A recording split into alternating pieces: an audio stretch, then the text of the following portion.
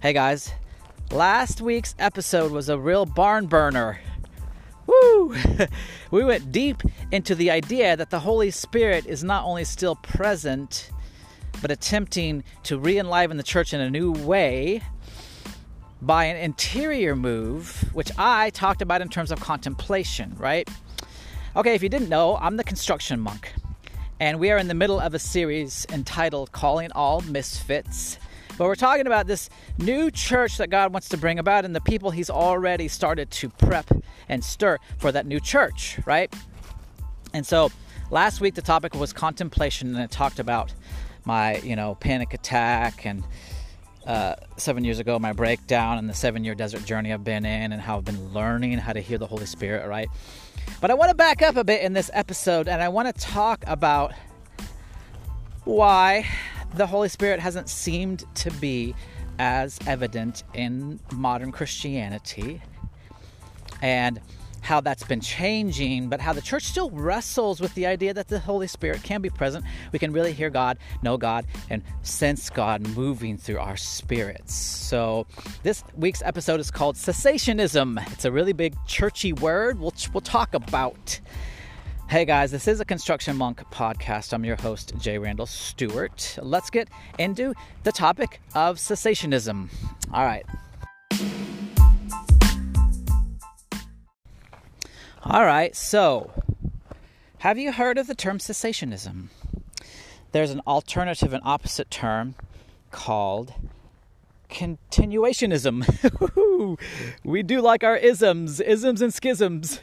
We divide over isms and create schisms, right? That's a line from a Lauryn Hill song. You can figure it out. No, it's the song is called Freedom Time. It's a good song. Anyway, schisms and isms keeping us in forms of religion. But anyway, there's these two ideas. Funny thing about cessationism. So what is it? It's the idea that the gifts of the Holy Spirit have ceased.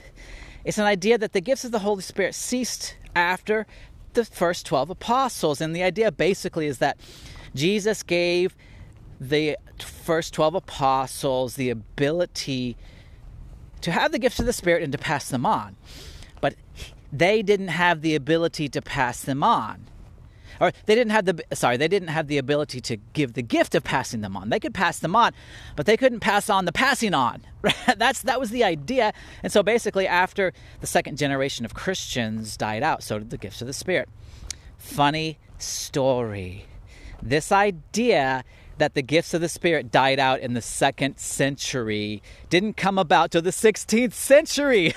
I love church history, man. It's comical sometimes. So what was going on in the 16th century was the Swiss Reformation. So you had the German Reformation, with Luther, and then you had this kind of the second generation reformers like Zwingli and Calvin came along. They were vibing off of Luther, but they had some differences, even with Luther, but especially with the Catholic Church, just like Luther. One of the hot topics of the day in the Swiss Reformation with Calvin and Zwingli was miracles and signs and wonders.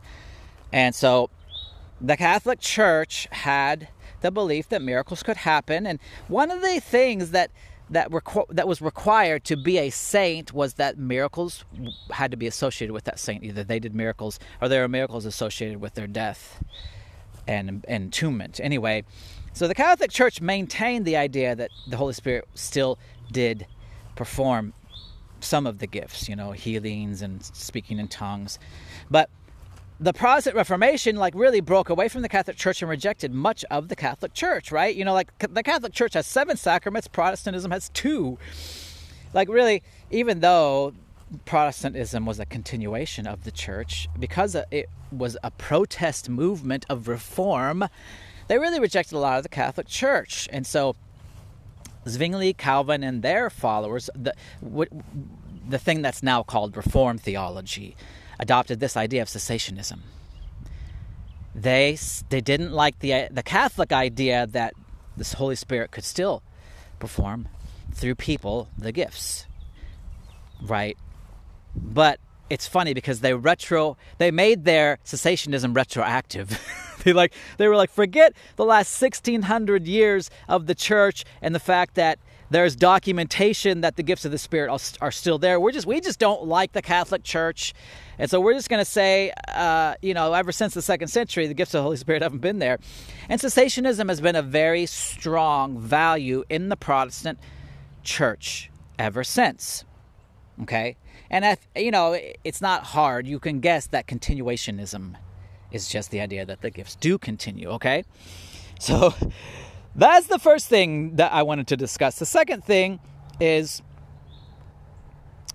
the new move of the Spirit. There's been these waves of the Holy Spirit in more modern times where we've seen a direct, visible, and large move of the Spirit in large groups of people. The first one was in 1906. It took place in Los Angeles. It was called the Azusa Street Revival, and it was William J. Seymour was kind of the beginning figure of this movement, and it was a move of the Holy Spirit, and the gifts of the Holy Spirit happened. You can look it up. It's documented, okay? That was wave 1 of the Holy Spirit. Wave 2 was 1959 with Dennis Bennett. He was an Episcopalian minister, and that was also in California. Wave 3 of the Holy Spirit, the move of the Holy Spirit in the church. There was just a movie about this called Jesus Revolution. It happened in the 1970s. It was really, most people would point to Lonnie Frisbee as the person who began this movement, and it took place in Costa Mesa, California. And, Chuck Smith and Greg Laurie and Calvary Chapel were involved in all of that. And also the Vineyard movement came out of this new move of the Holy Spirit, too. The Vineyard is considered the newest denomination in Christianity. It's about 50 years old. It began in the 70s. Lonnie Frisbee and John Wimber, both, among many others, kind of helped found this movement. But Lonnie was the Holy Spirit instigating element, right? Look up Mother's Day Sermon, Lonnie Frisbee, John Wimber, and this is the moment when Lonnie visits John Wimber's church and the Holy Spirit breaks out, right? So there's been these 3 waves of the Holy Spirit since 1906. And here we are, 2023, 120 years later. So we see that the gifts of the Spirit have come back in a more dynamic way in the last 120 years. In the interim, the gifts of the Spirit haven't been missing. But you've had this Protestant move away from the gifts of the Spirit as viewed by the Catholic Church. And interestingly enough, the Catholic Church moved away from the gifts of the Spirit to a degree in 1054, which is actually the correct date of the Great Schism between the Eastern Orthodox and the Catholic Church. I just don't remember dates very well. I apologize. But from my perspective and my understanding and the research I've done on the Eastern Orthodox Church, they were a lot more mystical than the Catholic Church. When the Catholic and the Eastern Orthodox Church broke, in 1054, the Catholic Church rejected a lot of the mysticism of the Eastern Orthodox Church. Now, the Catholic Church maintained a degree of mysticism in the gifts of the Holy Spirit in monasticism, which is where contemplation comes from, right? So monks had this idea that we could still know God intimately, hear God intimately. It's what they called contemplation. Now, contemplation was a different perspective on the gifts of the Holy Spirit. It was really the idea of the gift of the Holy Spirit. It wasn't adverse to the gifts because the gifts come from the gift, right? So, 1, 2, 3 waves of the Holy Spirit since 1906, right?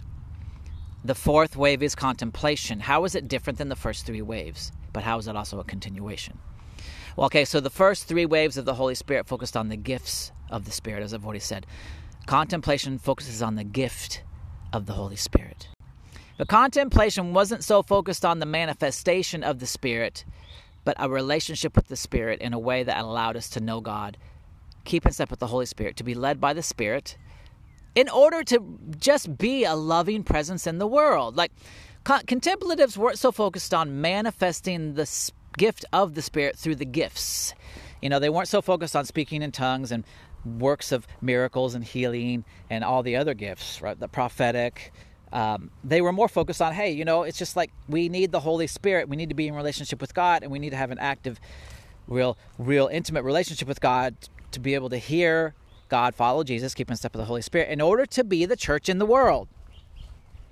So wave 4, I believe, is the deepest reality of the gift of the Holy Spirit, which has been coming, but it's like the gifts have been the first 3 waves of the Spirit, but the deepest, biggest, fullest expression of the Holy Spirit is the gift of the Holy Spirit himself with us. And if you read Scripture, there's lists of the gifts of the Holy Spirit, but the gift of the Holy Spirit is primary. And Paul in, I think it's 1 Corinthians chapter 13, the love chapter, where he says, if I have the gift of prophecy and I give my body to be burned at the stake and I do all these works but don't have love, it's nothing. He's like, these 3 remain: faith, hope, and love, and the greatest of these is love. And so, love is one of the fruits of the Holy Spirit, right?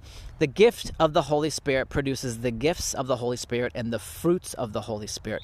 I think the fruits are, as Paul says, the higher manifestation of the Spirit is the fruits, not the gifts. The gifts can be there or not. And we see that the gifts aren't as prominent in large part in the biggest section of the history of the church, which is the Middle Ages, right? You don't see them as manifest. Now, they're still there. In Eastern Orthodox, they're still there, very prevalent. In the Catholic Church, they're still there kind of in the corners and the fringe, and saints, which typically most saints were contemplatives, because contemplatives still believed that God was present through the Holy Spirit and the Holy Spirit could manifest. But the average Catholic priest and Catholic congregate, they weren't seeing the gifts. They weren't really believing in the gifts or practicing the gifts or looking for the gifts, right? So the new move from 1906 on was the gifts coming back in a more dynamic way, not just kind of here and there and on the fringes, right? But like entire church movements. This is what we now call Pentecostalism and charismaticism. And the first 3 waves were one of those 2. I can't remember the first wave might have been charismaticism, second wave Pentecostalism. The third wave was called neo-charismaticism. But the difference between those is both believe in the gifts of the Spirit. One of them believes that the Spirit moves. The other believes that we invite the Spirit to move. And so one kind of puts all the impetus on the Spirit. The other puts the impetus on us to invite the Spirit to come. One of the popular phrases in the vineyard is "Come, Holy Spirit." Like we're inviting you in. And I just think both can be true. I'm not really an either or kind of Christian, right? I'm very ecumenical. I really see good in every tradition. And I think the Spirit can do whatever the heck the Spirit wants. But hey, shouldn't we invite the Spirit? Right? Shouldn't we make room for the Spirit? But man, here's the thing about cessationism is if you grow up in a church tradition that says the gifts of the Spirit no longer exist, but you still believe in the gift of the Holy Spirit, what happens and what has happened is, yes, you have the Holy Spirit, but you're not going to have any manifest evidence of the Holy Spirit. And sure, we can say, the fruits of the Spirit, we need those, right? But is it really the Holy Spirit in you doing those? Are you looking to the Spirit to manifest the fruits? If you don't believe the Spirit really manifests in any way, and you've been taught this, and you have the gift of the Holy Spirit, but it's basically just a seal guaranteeing your eventual salvation, and there isn't really any active presence of the Spirit or any idea that the Spirit can be active and you can keep in step with the Spirit, as Galatians teaches, as Paul teaches in Galatians. You're going to pretty much drop the idea that the fruits of the Spirit come through a very intimate manifest experience of the Spirit either, right?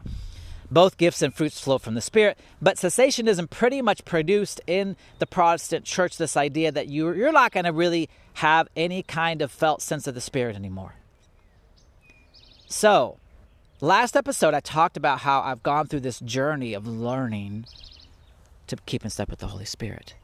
It didn't lead me to have the gifts of the Spirit, in a way.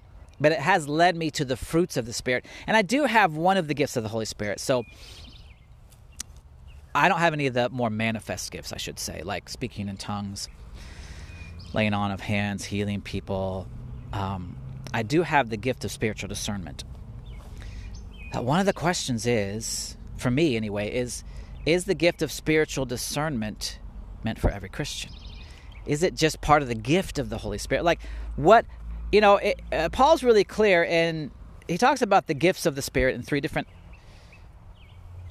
passages. One is 1 Corinthians 12. The other is Ephesians 4. I'm doing this from memory, by the way. I think it's Ephesians 4. He talks about the gifts of the Holy Spirit, right? And then he talks about the fruits of the Spirit in Galatians.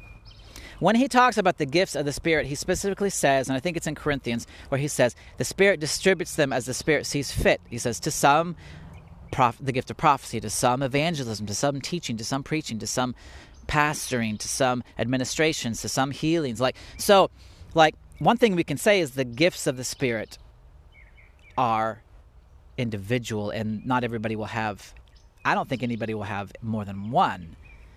And so it's possible that you're going to have some of the gifts not manifest in a group of people. So the gifts are are individually distributed, but the gift of the Spirit is meant for every Christian, and the Spirit is meant to be active in every Christian. But cessationism really put forth the idea that we can't really learn to be sensitive to the Holy Spirit anymore. If the gifts were gone, then the gift of the Spirit was kind of put in a corner and gone. And there was a great suspicion, at least, in the idea that we could be sensitive to the Holy Spirit. And so, my point is we're really up against the wall as the Protestant church movement in our attempt to come back to a greater sensitivity to the Holy Spirit.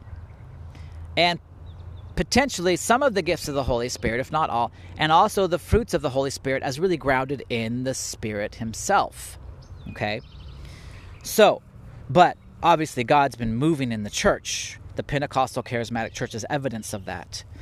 Now, it's pretty cool because the Vineyard, among all the charismatic movements, is the most balanced between the Spirit and Scripture. Okay? So, the stigma with the charismatic movement is they've really gone down this path of seeking the Spirit to such a degree that they've thrown out Scripture. Or they treat Scripture a lot more casually. But there's this, within the charismatic movement, there's what I call conservative charismatic. My wife's parents, and she as a child grew up in a conservative charismatic church where they heavy on Bible teaching, but also very open and very open and active in the gifts of the Spirit. Well, the Vineyard's the same way. Vineyard, they call this the radical middle. It's a good example of a church that is we got to stick with Scripture, but we got to make room for the Holy Spirit to move. And guess what? They've seen the Holy Spirit move. Lonnie Frisbee helped found this church in a move of the Holy Spirit, right? It's all there to look up, You can look at the Vineyard movement, Google the Toronto Blessing. That was a Vineyard church. The Spirit moved there in a very dynamic way. Out of that came a lot of movements of people that were anointed by the Holy Spirit. And now we see, again, a stirring of the Holy Spirit. I think this move is contemplation.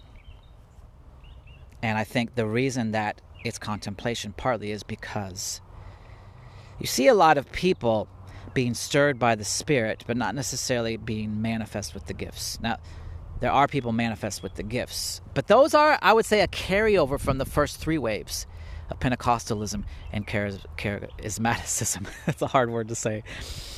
What we have now is, I think, a more deep and clear manifestation of the Spirit in the truest form of the gift of the Spirit, which is the fruits. We've seen the gifts, but the fruits are coming, and this new church that God's bringing about is going to be more dynamic in the fruits, not necessarily the gifts. Not necessarily without some of the gifts. I have the gift of spiritual discernment. It means I'm able to discern spirits, evil spirits, people's spirits, the Holy Spirit. Okay? But that's not a gift that anybody could really see the evidence of, It's a gift that has more to do with the internal, and I think contemplation, it is more about the internal. And what are we seeing in younger generations now is that the Spirit's stirring, but we don't have any really good teaching especially in Protestantism, about what that is. And so it's being misdiagnosed and misunderstood. And it's not like charismaticism or Pentecostalism in their three waves. So it doesn't have the external manifestation where people are speaking in tongues or rolling on the floor or gold dust, feeling their teeth or falling, or healings, right? It's manifesting like anxiety. That's how it happened for me. I had a 3-day panic attack. I had a breakdown. It was the beginning of God leading me through my desert season in order to learn to be more sensitive to the Holy Spirit. So this is the way I describe it. It's like God pulled the lid off of my numb kind of inner state and the way that I had tried to kind of cope with my anxiety by pushing it down, pushing it away. It's like all of a sudden God pulled the lid off of my sensitivity, exposed it like a wound, and the result was I had a panic attack because my sensitivity to my interior state and my spiritual sensitivity in general it was like someone took the volume on my spiritual sensitivity and turned it from 0 to 10 all of a sudden, and it was like, oh, all of a sudden, and inside me I was really sensitive, and I felt I was feeling things I didn't know what I was feeling, and it was just, to me, it was a lot of fear and panic attacks. And then I've spent 7 years. At that point, I had already been through my spiritual awakening from 22 to 20. From 22 to 29 was my spiritual awakening. From 29 to 42, when I had my panic attack, was really learning to keep in step with the Spirit in what's called the cataphatic stage, which I'm not going to go into here. You could look that up. So there's 2 stages in Christianity, the cataphatic and the apophatic. I said I wasn't going to explain it, but I am. Cataphatic is like more when we're still in the sin nature, not really having learned how to follow God. The apophatic is more contemplative when we've learned how to be sensitive to God. That's what contemplatives call mystical union. But the apophatic is when we've gone through the dark night of the soul in the desert experience, and we've been crushed, broken, and healed of our self-willed life, crucified on the cross, death. We've been put to death, we've been buried, we've been resurrected into this new creation. The apophatic is that place where we're now more sensitive to God and able to keep in step with the Holy Spirit. I've been through that. It's taken a long time. But it's produced in me an inner sensitivity more than an external manifestation of gifts, right? Woo! So, one of the things that I do want to emphasize, though, because I think, because of cessationism and the suspicion of both the gifts of the Holy Spirit and the gift being more manifest, a lot of people have the sense that charismaticism and anything like it is unbiblical, right? We see it in the New Testament, but it's gone. No, it doesn't happen anymore. And so, especially with contemplation, is this really a key feature of every Christian, that they should be sensitive to the Holy Spirit and able to hear God speak? Or was it just a gift that has passed, right? I think we need to see it in Scripture. And something that's been a part of my journey, I was never in the charismatic Pentecostal church. I was never drawn to that. I grew up in the Stone Campbell Restoration movement, right? I already said that. Very biblical based. Their motto was unity in truth. If we have the right theology, we'll be unified around the right thinking, right? So I grew up in a very intellectual church, and I've been moving away from that, but I didn't move away from that into charismatic Pentecostalism. I moved away from that into contemplation. It's different, similar but different. It's still contemplation still believes in the gift of the Holy Spirit being manifest, but the way that it manifests is that we grow into an inner sensitivity where we can sense the move of the Spirit from within us. Okay, but is it biblical? And is it still prevalent and possible today? We're going to go to Galatians first. Okay, I've already mentioned Galatians, right? Paul makes it very clear that the gift of the Holy Spirit is the key defining feature of the Christian. And I think all the New Testament does, and the Old Testament supports it. So, this is the premise. Every Christian should have the gift of the Holy Spirit and should have a sensitivity to the Holy Spirit. So Paul in Galatians chapter 2, verse 19 says this: "For through the law I died to the law so that I might live for God." Okay, so he's the law of Moses. But the law of Moses was about, hey, here's some right rules and principles. We just need to follow those through our own efforts and we'll be fine. But he's saying, like, if you're a Christian, you've died to this whole concept and paradigm of following God and being right with God. It's not about right rules and just know the right things and follow the right principles, and that's what it means. He's like, we've died to that. Died means we don't do that anymore. And now we've done that so that we can live for God. And so he says in verse 20, I have been crucified with Christ. It is no longer I who live, but Christ lives in me. And the life which I now live in the flesh, I live by faith in the Son of God who loved me and gave himself up for me. So now we live in Christ and Christ in us. In the life we live, we now live by faith in the Son of God. So there's this idea, again, we don't just have some principles of Christ or the way that Christ lived as a model for life. We have Christ himself in us and us in Christ. Okay. He says all that. Jumping over to chapter 3, verse 2, Paul writes, he's talking to the Christians in Galatia, the province of Galatia, which would have been a collection of churches more than likely. And he's saying, he's trying to lay out this idea, what it means to be a Christian. And then he addresses the fact that they've wandered from the true meaning of being Christian. And he says, verse 2, chapter 3, this is the only thing I want to find out from you. Did you receive the Spirit by works of the law or by hearing with faith? Are you so foolish, having begun by the Spirit? Are you now being perfected by the flesh? He's like, okay, there's two different ways we can come to God. Try to work it out yourself by following good rules in your own effort, or the Holy Spirit. And Paul's like, it's diametrically opposed, these two ways, and it's clear which one is the Christian. It's the Holy Spirit, right? Okay. Now I'm jumping over to Romans. Romans, Paul lays out this even more clearly. He says, Romans chapter 7, verse 18, for I know that good does not dwell in me, that is, in my flesh. For the willing is present in me, but the doing of the good is not. For the good I want to do, I do not do.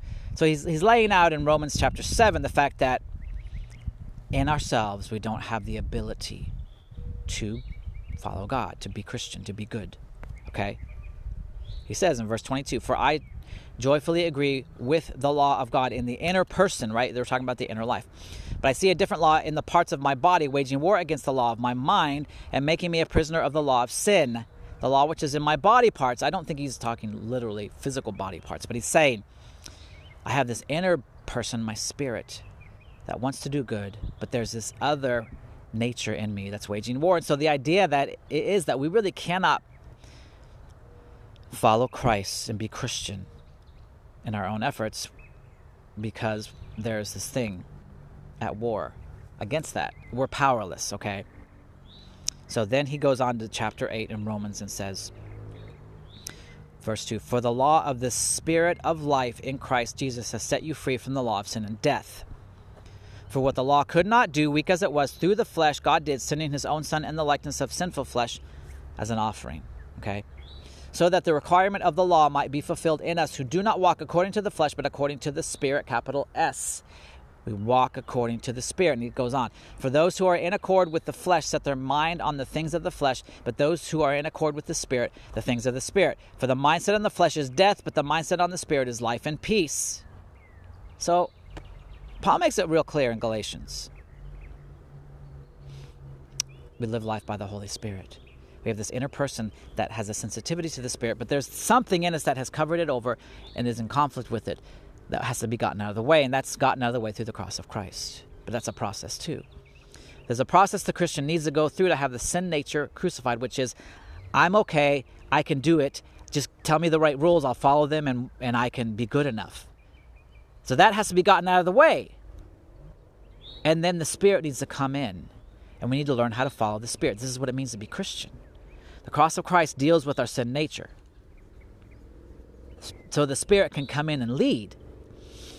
The thing about Protestantism in the process of divorcing itself from the idea of the active role of the Holy Spirit is that it got stuck in the cataphatic, from my perspective, which is, hey guys, just learn the right truths. We're an intellectual denomination movement, and really was founded. I mean, Luther had an intellectual protest right? That's the 95 Theses on the door of Wittenberg. Like, this is what started the Protestant Reformation and then the Swiss Reformation, and it was like, we disagree with some truths. And so the Protestant Reformation was very much more founded on this idea that, hey, principles. And now,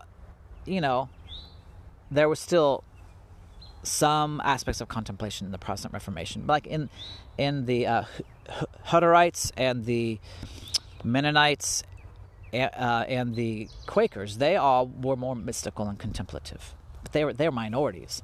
Most of the Protestant Reformation was like, they're stuck in the cataphatic because they're like, you just got to know the right stuff and just try real hard. And that's it. And yeah, you have the Holy Spirit, but don't talk to me about the manifestation of the Spirit, either as a gift or in the gifts or in the fruits. You just try real hard to love more. That's what it means to be a Christian. You just try real hard to be more joyful. And, you got the Spirit. It's just this ticket to heaven. But Paul makes it very clear, the key feature of the Christian is the sin nature needs to get crucified. You can't continue to try to do it in your own strength. That has to be done away with in order for the Holy Spirit to come in so you can start to be close to God, hear God, keep in step with the Holy Spirit. Cessationism in the Protestant Reformation really started the Protestant church, down this path of don't talk about the Holy Spirit. Don't talk to me about how the Holy Spirit can move. Don't talk about the gifts of the Holy Spirit or the gift of the Holy Spirit or the fruits of the Holy Spirit. It's just know the right truth and try real hard, and after you die, you'll be perfected. Cessationism became a ceasing of any ability to keep in step with the Holy Spirit. But Scripture is very clear that this is the central feature of a Christian. You can't have the gifts or the fruits without the Spirit being manifest somehow. Contemplation kept in Catholicism, that kept alive the idea that some could be sensitive to the Holy Spirit, but they were these special monk people. And then Protestantism was just like, forget all of it. No miracles, no gifts. Well, but we still like the fruits because that's like that.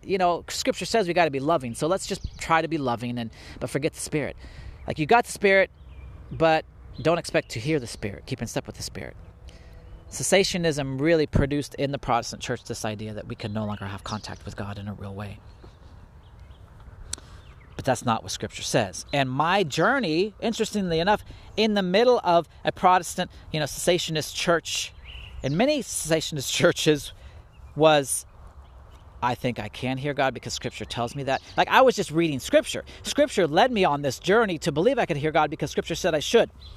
And it was through Scripture alone that I, grew on this journey, because the churches around me weren't teaching me this. In fact, even when I went to Bible college twice, I went to 2 different Restoration Movement Bible colleges, I had professors tell me that crazy people think they can hear from God. It's like, it's dangerous to say you hear God. It's dangerous to hear God. To think you hear God, rather. It's not dangerous to hear God. Well, it can be, because then God might have to take over and start to lead you. That is scary, actually. But I just want you to understand what we're up against. Like, the Catholic Church broke away to some degree to the idea of what the Eastern Orthodox calls theosis, which is knowing God intimately. It like pushed it into the fringe, into the corners, in monasticism and contemplation. And then the Protestant church movement was like, just toss it all and just be intellectual and just try real hard. And yeah, you have the Holy Spirit, but don't you talk to me about the manifestations of the Spirit in the gifts or the fruits as the gift. But the gift of Jesus is the Holy Spirit. That's why Jesus said clearly, John baptized with water, I baptize with the Holy Spirit. So, cessationism is a big problem, especially in younger generations in whom the Spirit is stirring. But there's no church around them to go, hey, that's the Holy Spirit. You're not having panic attacks. God's increasing your sensitivity to spiritual things. But there's no church around to say, hey, I'm going to walk with you and I'm going to teach you about this. But that's why God has called me. And God is calling others to start to say, hey, this is what God's doing. And this is what it looks like, and this is what you need to do. And we're going to talk about what you need to do in the next podcast episode. Cliffhanger. Sorry.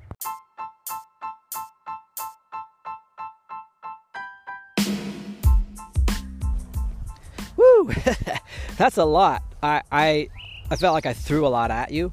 I was trying to give a really broad overview of some of the history of the church and church movements, and in terms of how the role of the Holy Spirit has been reduced more and more and more over time. First, in the Great Schism of 1054, when the Catholic Church split from the Eastern Orthodox, and next in the Protestant Reformation, when Protestants separated from the Catholic Church. And with each new move, there's been less and less of an idea of the active role of the Holy Spirit in any way. And here we are, 2,000 years later, believing that, the Holy Spirit, you can't be sensitive to the Spirit.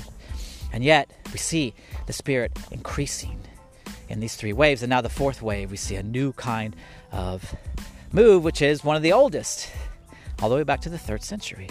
Monasticism, contemplation. It's like God's bringing back the old ways and bringing us back to the central thing that the church was meant to be founded and grounded in, which is the Holy Spirit. Yeah. And next week we'll talk about if you feel like you have spiritual sensitivity. We'll talk about growing in that sensitivity and opening ourselves up, or how we can open ourselves up to begin to learn and grow. It's taken me, since my spiritual awakening at 22, I'm 50. So it's taken me, 28 years to really get to this place of being sensitive and understanding my spiritual sensitivity, how to walk in it. But that's because I had nobody around me to teach me. I was stumbling in the dark, and I stumbled upon contemplation. But I'm here, and I believe others are here, and there need to be and are, I think, some elders who are kind of further along the path to help lead the younger generations in the thing God has already started to do. That's what this new church is about. All right, guys, this has been a Construction Monk podcast. I'm your host, J. Randall Stewart. I'll talk about more of this in the next episode. See ya. Bye.